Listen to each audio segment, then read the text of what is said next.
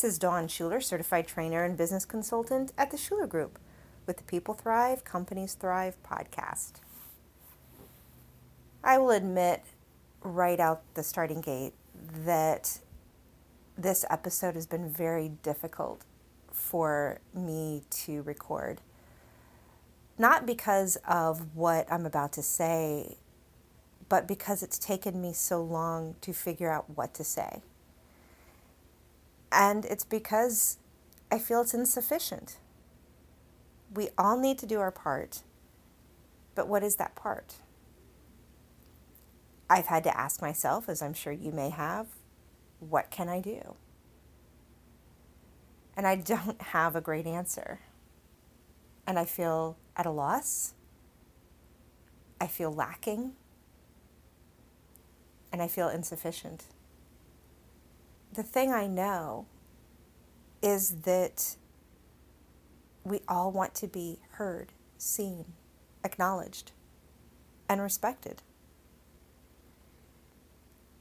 And in whatever times we're going through, the political climate, the social climate, the health climate, we've always wanted to stand behind that, to help people understand that everyone wants to be seen, heard, acknowledged, and respected, and how to do that in the best ways.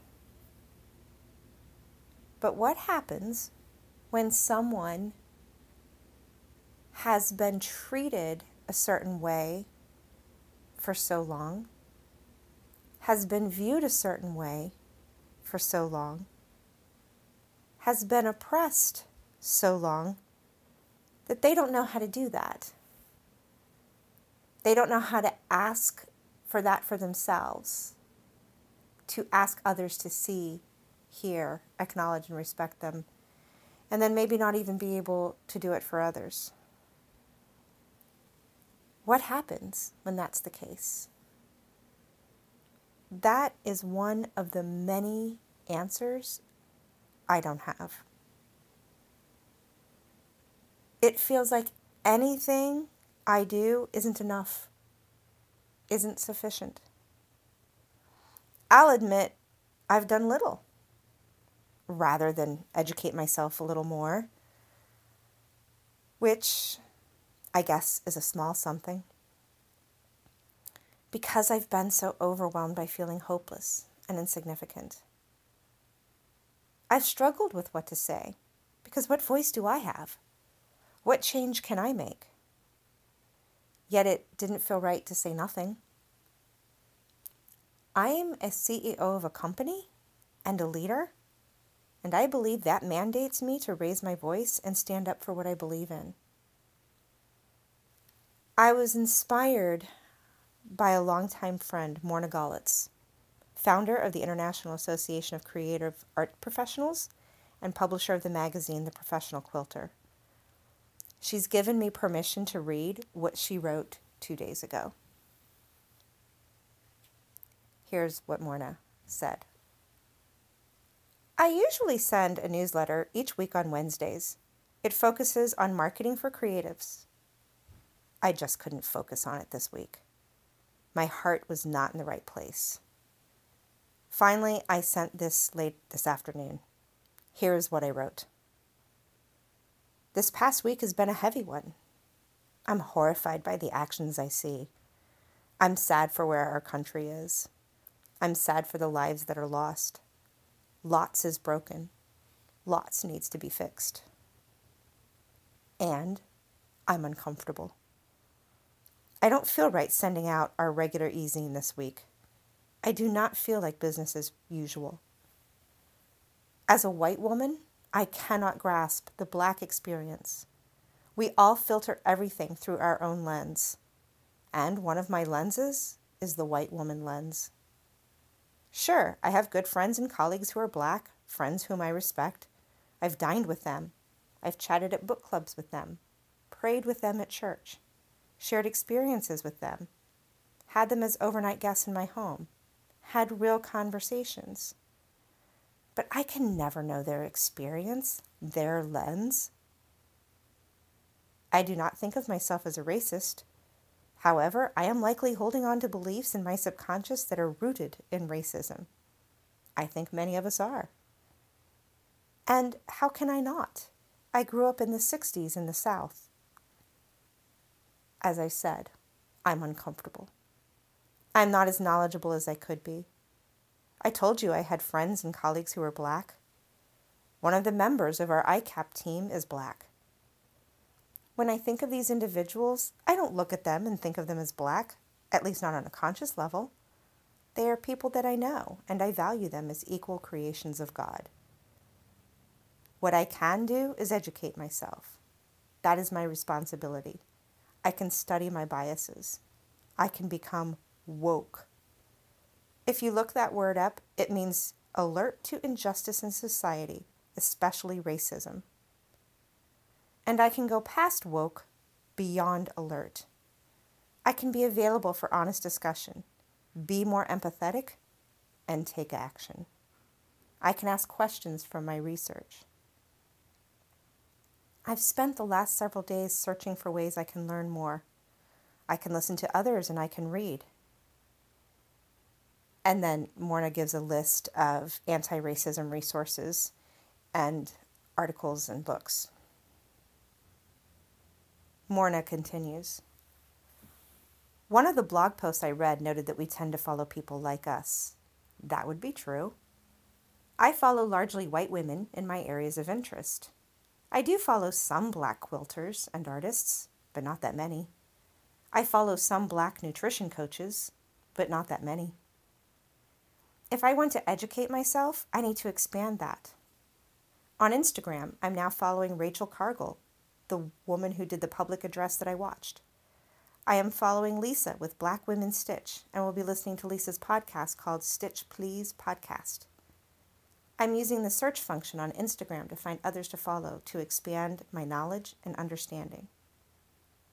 For some people, hashtag Blackout Tuesday on Instagram will come and go. I don't want that to be me. I have to make a conscious effort to keep growing in this area.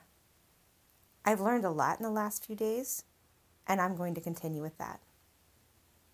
I am looking for ways to recognize and support more Black artists in my business.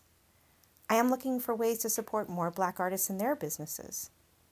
My question for you is, how are you going to show up in your business differently as a result of what you learn?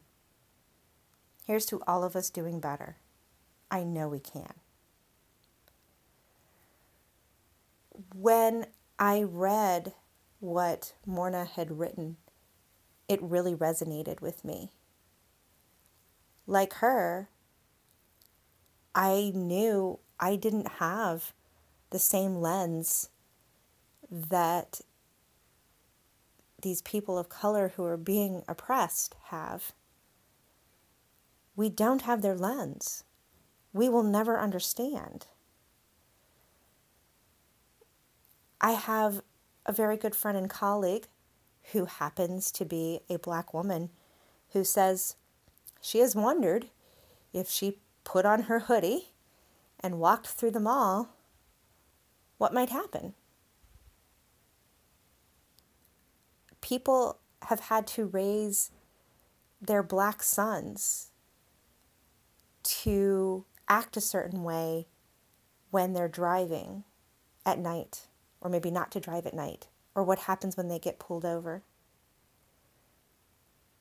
They have to teach their children to be different and be less than who they are, because we live in a society that still doesn't value people of color. And we like to think that that's not true. Oh, that's not me. And maybe it's not. But we don't have their lens. We can't accuse them of having a victim mentality and so therefore they deserve what they get. I've seen that. I've seen people make that statement. Just like men can't understand the lens of a woman who has to deal with catcalls or derogatory and sexual slurs, we all have our lens. And if we